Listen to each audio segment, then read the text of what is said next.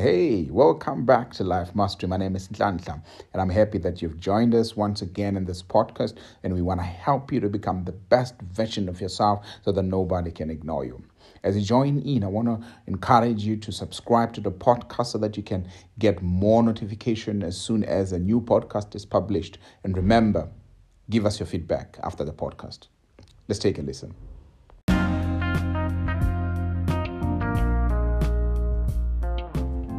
Where did we go wrong? How did we go wrong? When did we go wrong? I wanna know. I think that's a question that every young person who's grappling with the challenges of life is, in one way or another, asking him or herself, is to say, where did we go wrong? What is it that we have done wrong as young people, or that you have done wrong as young people, that you go through the challenges of life the way it is today? I had a conversation some weeks back with some very old leaders in the profession where I operate, and I asked them, should the few young upcoming generation of these professionals blame you who were there 15 years ago and 20 years ago for the decisions that you did not make in this profession, decisions that you did not make that would have secured their life in this profession, or the decisions that you made that destroyed the profession? In one way or another, there are challenges that faces all of us every day, and some of these challenges, they come from somewhere where one decision wasn't made, or where one decision was made, and that particular decision contributed to bigger long-term challenges that we are suffering today. But particularly of interest is the challenges that young people are facing across the globe today. I read a statement sometime, I think it was published in 2020, if I'm not mistaken, where they were ranking happiness. It was a happiness index. And South Africa was amongst the lowest. And one of the reasons they were showing was the issues of instability, economic instability, political instability, the lack of employment opportunities, and so on and so forth. So people became unhappy. There was a lot of violence, different kind of violence. People were dying of contact crimes. And all these things are affecting every one of us. There are young people who contemplate suicide each and every day. There are young people who are quitting schools. As a matter of fact, the Basic Education Ministry of South Africa wrote and published a report, I think it was when they announced the matric results for the 2021, that the dropout rate has grown from just over 230,000 kids about 10 years ago to just over 700,000 kids who drop out of high school in the recent years. And that tells you that there's a challenge that is going on. And I want to quickly share with you 10 challenges that are facing young people in South Africa today, that maybe as we discuss them, you will find solutions and you will find wisdom and inspiration.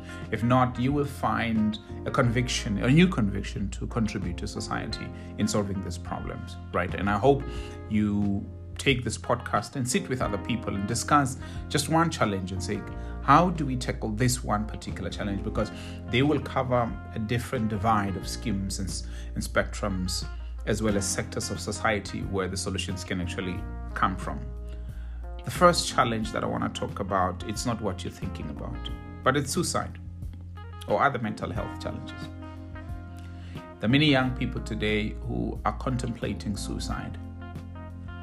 There's a great deal of young people, not only young people, even adults are actually contemplating suicide. They are where a person did not commit suicide, they have thought of suicide. And to those that have thought of suicide, some of them have gone to an extent of attempting suicide. The demand of life is very competitive, and sometimes it's very high pressured, such that the competition and the pressure that life creates makes people not want to continue with life. The young married couples or young married husband would feel like because he can't cope with the demand of his wife for the provision of finances. Therefore, he goes on to make financial mistakes, which then cripple his mind when he can't pay back. He struggles with other commitment within the family. He struggles with lack of employment, or he lost his job and now he can no longer provide for his family. It creates so much pressure that sometimes people can't deal with it. In 2009, a gentleman named James Merkel jumped in front of a speeding train and committed suicide after his business had lost a significant amount of money or assets during the global economic meltdown, and his family wrote he couldn't take it anymore. This man used to be among the top 100 billionaires, according to Forbes, around 2006. But in 2008, he jumped in front of a speeding train to commit suicide. Why? Because the competitive nature of life and the pressures of life can sometimes grapple with your mind such that your mind loses the battle against it. More young people today are committing suicide. In fact, the South African Depression and Anxiety Group reported that there are 23 known suicide cases per day in South Africa. Before the pandemic, they received just over 600 calls per day from people seeking help to cope with stress and other depressive psychosocial stresses. In September 2021, they reported just over 2,200 calls per day from people who were battling with mental stresses. Reach out to someone today who may be going through something tough in their life, who needs help. Be it a young person, be it an adult. Reach out to somebody. You probably have seen somebody and they need help. The second challenge that people are facing, particularly young people, for the sake of this context or this podcast, is fatherlessness and child-headed families.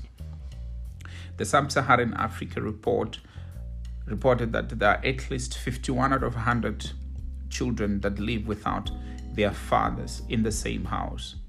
And a great number of these children are actually living in child-headed families. I mean, if you say 51 out of 100, that tells you that there's a lot going on about men who create or sow the seeds of children, and for some reason they're not there. And there were various challenges, of course, for various reasons. Some they died, some they separated with the mother, some they never got a chance to be there for various reasons. Some they just ran away immediately they were told that they're going to be a father.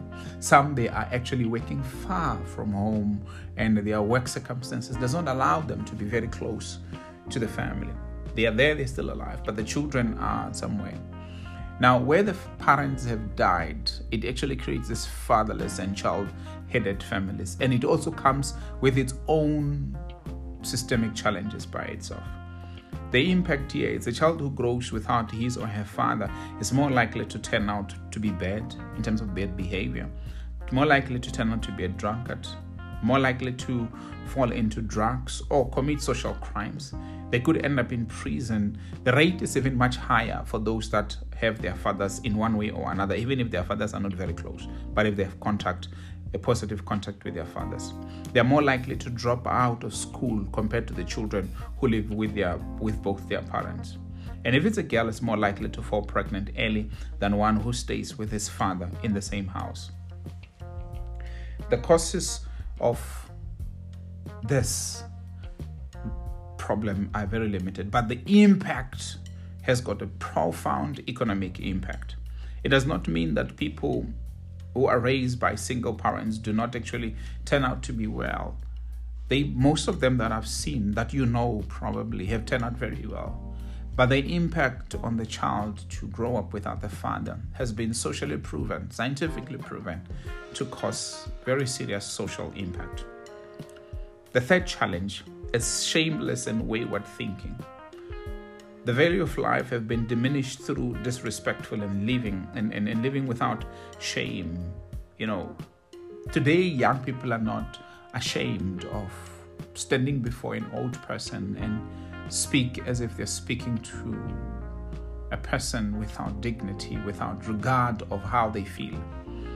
They can walk. When I was young, I was taught that when you are standing in a queue for a service and an older person appears, you should respect them sufficiently to allow them to take the front space.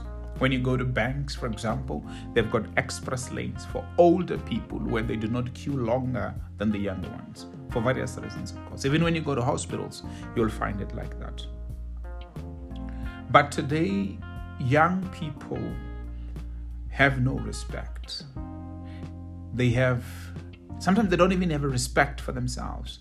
I have seen young people given jobs and they get employment. Once they are working, they quit their job because they feel they are not respected well enough, but it's because they themselves do not respect the system. There's so many young people today who don't have regard for themselves, such that walking in a shameless way. We used to live in a society where people respected their bodies, where people respected other people, where people had positive feelings for other people and felt for them in such a way that they were considerable. Today, it's a different case altogether. The fourth challenge is lack of employment opportunities. 7 out of 10 young people in South Africa, young people who are employable, qualified with matric or with university qualification or post-high school qualification, 7 out of 10 of those young people are unemployed. It could be even more. The formal job economy is shrinking and squeezing people into the street. I remember not long ago, I've seen restaurants who were introducing what you call self-service kiosk to order your food, to pay for your food and just go to collect. Now even clothing outlets are introducing the self-service kiosk, where you come with your own grocery and you pay at a machine without a human being and pack by yourself without another person assisting you. That takes away employment. In the agricultural sector, where it is one of the it's a labor-intensive industry, they are introducing automated tractors that are able to do fast harvesting, clean up material, the harvest, and be able to aggregate it and package it properly. That takes away employment. The automation requires that we as human beings upskill ourselves to manage the automation, to be fit for purpose in the fourth industrial revolution. But at the same time, young people who are still at an entry level are struggling. Companies are also requiring that one comes with some form of experience, which you can only get through learnership, and the learnership's also limited. But that is not a sustainable solution for the economy. The truth is, without jobs itself, the economy struggles to receive or to recreate itself. The longer it goes, the harder it gets. All the people are filling the space up in the leadership ranks, in business, in politics, and many other things. In such a way, it's almost as if replacing the older people would be detrimental to the economy. People who should be on pension, who are very, very old, are still occupying space. I've had not long ago the MEC for Health in Limpopo province lambasting on situations where the older people who are closer to pension, who are actually eager to get to complete their journey in their profession, are still taking up the spaces and opportunities of learning and training that could be given to the younger people so that they're even more fit for purpose. And that blockage, it creates some form of bottleneck, right? The unemployment rate itself should not even be confused with the fact that, with the thinking, so to say, that there are less problems. In fact, there are too many problems in the world, and most of them are serviced in a way that requires more people to act. But we don't have all the skills that are required. Those that are qualified do not know how to officially dispense themselves within the skill. They don't know how to officially sort of represent themselves in that particular space. But the unemployment creates or perpetuates crime. It perpetuates bad behavior. It's a risky socially, and it's a risk economically. Challenge number 5, it's failure to succeed in the education system. with poor career choices. And we can also talk about the poor education system as a problem itself. And the reasons in this case is that the education system is not designed to produce thinkers. It's almost produced to build or to breed out what you'd call laborers. It produces laborers. It produces the yes sir, yes ma'am kind of people. It produces operators whose hands or whose heads know to nod up and down, not to think, to produce handyman. The education system is currently not able to cater for all of our problems in society. It's somewhat struggling. If you look at, for example, the pandemic, 23 countries in Africa could not fully open their schools in 2021. And that tells you that the education system was struggling. And that disruption of a year affected just over 405 million children. And a total of 616 children were affected by the fall of the by the opening of the schools. Once the schools sort of reopened, we still had 606 million across the world who could not go back to school for various reasons once the schools closed during the pandemic in the beginning. UNICEF reported that in low to middle income countries, 70% of the 10-year-olds are unable to read and understand a simple text. That's a future slipping through our hands. You are listening to me right now in this podcast. You're a product of a school. What did it teach you? Yes, some of you taught you medicine, it taught you engineering, it taught you to create a job, but not all the way. Some people need some form of handy training so that they educate themselves within a particular purpose and within the skill set that requires application in the economy. One teacher sent a letter to parents during the beginning of exams and wrote a statement that in this class there's an athlete and an actor whose algebra does not mean anything. Meaning the education system is not necessarily designed to help. It's currently designed in a format that allows people to cram and reproduce instead of understand and apply. So what is the fundamental problem today in society? What is the problem in our field that requires some form of education? And who does the problem really affect? And how do we solve it? And how much do we solve the particular solution? This is what education should actually be teaching us, to identify problems, come up with solutions, package the solutions, and brand them and sell it to the population, to the world. Challenge number 6, lack of good role models and mentors. And where they are available, they are often not accessible. Where they are accessible, they don't have time to do the mentoring. If you are a professional, a senior professional, how many young people have you exposed opportunities within your space? How many young people have you put under your wing, under you, to introduce and mentor and share your expertise and share your knowledge and share your space where you are and share the platform, or even introduce them to other mentors and to other opportunities? One man once said, we are able to see further today because we are standing on the shoulders of giants. Young people are choosing wrong careers, not because good careers don't exist, but because sometimes, especially in the poor communities, in our deep rural communities and generally in the low to middle income countries, they don't have somebody that they've seen, that they could see, who is doing something significant. When they see somebody doing something significant, they see them in the wrong way, driving a big car and not understand the other activities that the person could be doing. So the role models help in shaping the mindset, the morale, the focus, the attitude, and the dream aspect of young people. Challenge number 7, we've got serious family problems in society, broken families.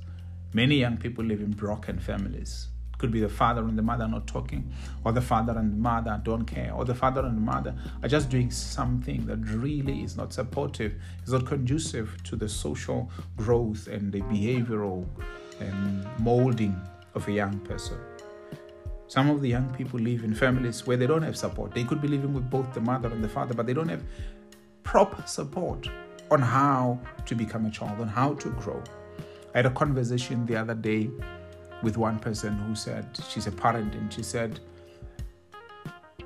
she's observed from learning as well, where teachers would tell them, comparing different children from different schools, and say where a child is performing very well, either the mother or the father is fully involved in the education of the child. The child is very supportive. The parent is very supportive of that child.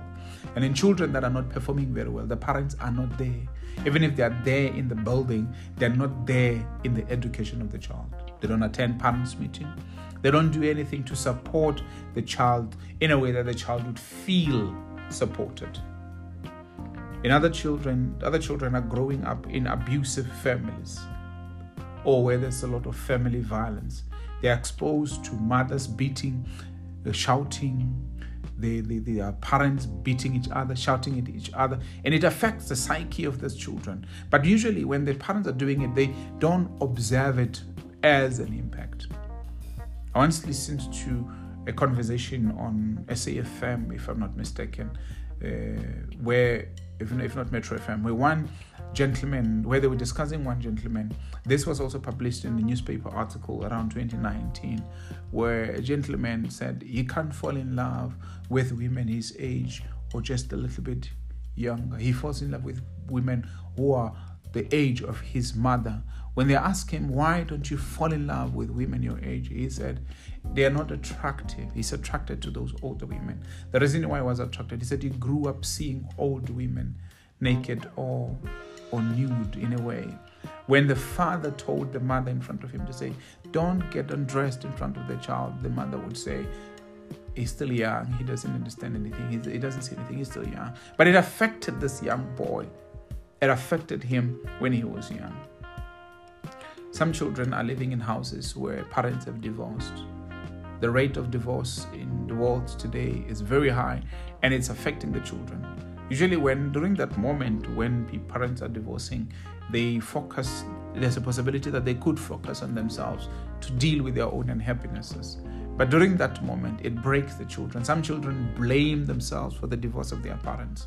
Some children blame themselves for the separation of their parents, or when one parent doesn't come back home because of quarrels between the two partners. The children blame themselves. They think it's them who caused either the mother or the father to go away. Sometimes they even blame themselves when they see a parent commit suicide. So this broken family really messes up the life of the children. In some cases, we have children who loses their loved one. They could be losing their siblings, or they could be losing their parents. In the black and poor community, we don't consider what you'd call trauma counseling important for the children. When a person passes on, we think nothing happened in the life of the child, but the child gets really messed up. They need psychological intervention. We need to send them for therapy. If you're a mother or a father, you're a parent or a guardian, you need to know if something traumatic happened to the child, you need to send the child for counseling. Some of your children don't fall asleep at night, not because the bed is uncomfortable, but because of a traumatic event that happened somewhere. It could be at school, they were bullied. It could be in the family. They've observed something. They've observed the father beat the mother. They've observed the father being gunned down. It's happening in South Africa due to violence. We need to do something about it. We also have a lot of gender-based violence that is messing up the society, but that is a subject by itself. We can talk about it some other time. Challenge number 8 is substance abuse and drug dependency. Today, many young people are exposed to drugs. They manufacture their own drugs. Because of it, they drop out from school. They become danger to themselves and danger to society. They become poor contributors in the formal economy. At the end of the day, because they drop out of school, they lose employment, the little that they could get. They become a problem even to their household, to their families. That is a challenge. That is a big, big challenge that needs to be sorted out. Challenge number 9, pressure of materialism. If you've looked, and I think this is coupled with the pressure of social media and social networking, where people cannot live without disconnecting from reality, to social media. They are fully disengaged from reality and so much engaged in social media. And because of that, they have seen people presenting themselves in a particular image. Therefore, they push themselves, even drowning to death, to be able to build up that fake image that they don't really subscribe to. Social media created an illusion of reality. It is a big marketplace by itself if you look at it, but if it's not properly exploited and understood, social media can mess up how you think. If you look at the video imaging or the video platforms like TikTok, they've designed, and Twitter, for example, they've designed their platforms to take up very short messaging platforms, very short video or very short content. Why? Because people can't concentrate for longer. They can't engage with content for longer. So they need a 30 minutes teaser and scroll to the next one. That is why people can actually formulate a very long conversation of opinionated conversation just over reading a headline of the news on Twitter or on a newspaper website or on a news website, not having read the full article, because we don't have the attention capacity to pay attention for more than 15 minutes on content. Therefore, they formulate their own opinion based on headlines. And this, because of the fact that we live on social media, we want to look rich. We want to appear rich.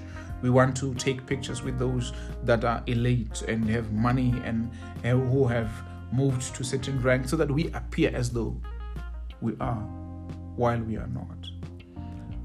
So the important thing to do is to become that which you want to be before you are that which you want to be, so that you attract the things that you really want by becoming the person who's worthy of those things. Maybe the last challenge for now, challenge number 10, is laziness and short attention span, as I've mentioned. Young people are lazy. They're lazy to think. They're lazy to work. They're lazy to form real, lasting connections. You see, I have learned that the desire of a lazy man will kill him because his desires are not satisfied. A lazy man buries his hand in a bowl of soup and finds it very difficult to bring it back to his mind. Lazy people, they pretend like they tolerate, that they've accepted and they're okay with failure. They get tormented at night when they're sleeping. They toss and toss on their bed of discomfort because of laziness. You see, laziness is a thief. It steals from you. It takes away from you. If you don't learn the ability to make moves and initiate action on your behalf, you will find yourself, because of that lack of capacity to discipline yourself, to move yourself, to act even when you don't want to act, you will find yourself being a slave in the hand of masters. The diligent people, they rule, but a lazy man will be put to forced labor. You will have to wake up at 4 o'clock, not because work is far, but because you are forced to be at work much earlier than normal. Why? Because of diligence. We're not undermining anyone who has to wake up at 4 for various reasons, of course. But we are saying when you are lazy, you will find yourself doing the jobs that requires that you be supervised and be given instruction at every second of your life. And life will be very difficult. When you are lazy, you miss opportunities and you regret a lot. Laziness is a thief, so you need to deal with that. Learn the ability to differentiate and recognize opportunities and act on them. Buy the future by seizing the moment. Don't procrastinate and lay off activities and actions that should be taken right now for tomorrow. You will regret it. So what was I talking about today? The challenges that are facing young people. You know them. There are many other challenges that we can talk about, but I just chose to just bring about 10 that we can talk about. We can talk about things like stress and poor time management, both poor body image and body shaming. It's one of the challenges that are facing young people today as we speak. And these challenges are very real.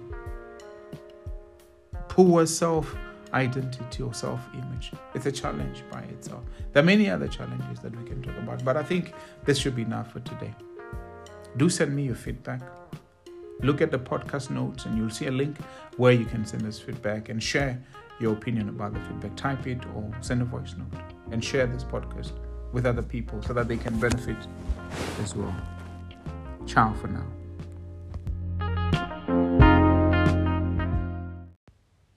If you really enjoyed this podcast, I'd like you to send me some feedback via voice note. And I'd also like you to take a moment to just share it with some of your friends on social media and on WhatsApp, in whichever medium that you use to communicate, so that more people can get access to this podcast. We'd also like you to subscribe, actually, so that you can get notifications when the new podcasts are published, and also for us to be able to reach more people. The more you download, the more we have people liking the podcast, the more we reach others. So thank you very much. Let's meet again in the next podcast. Ciao.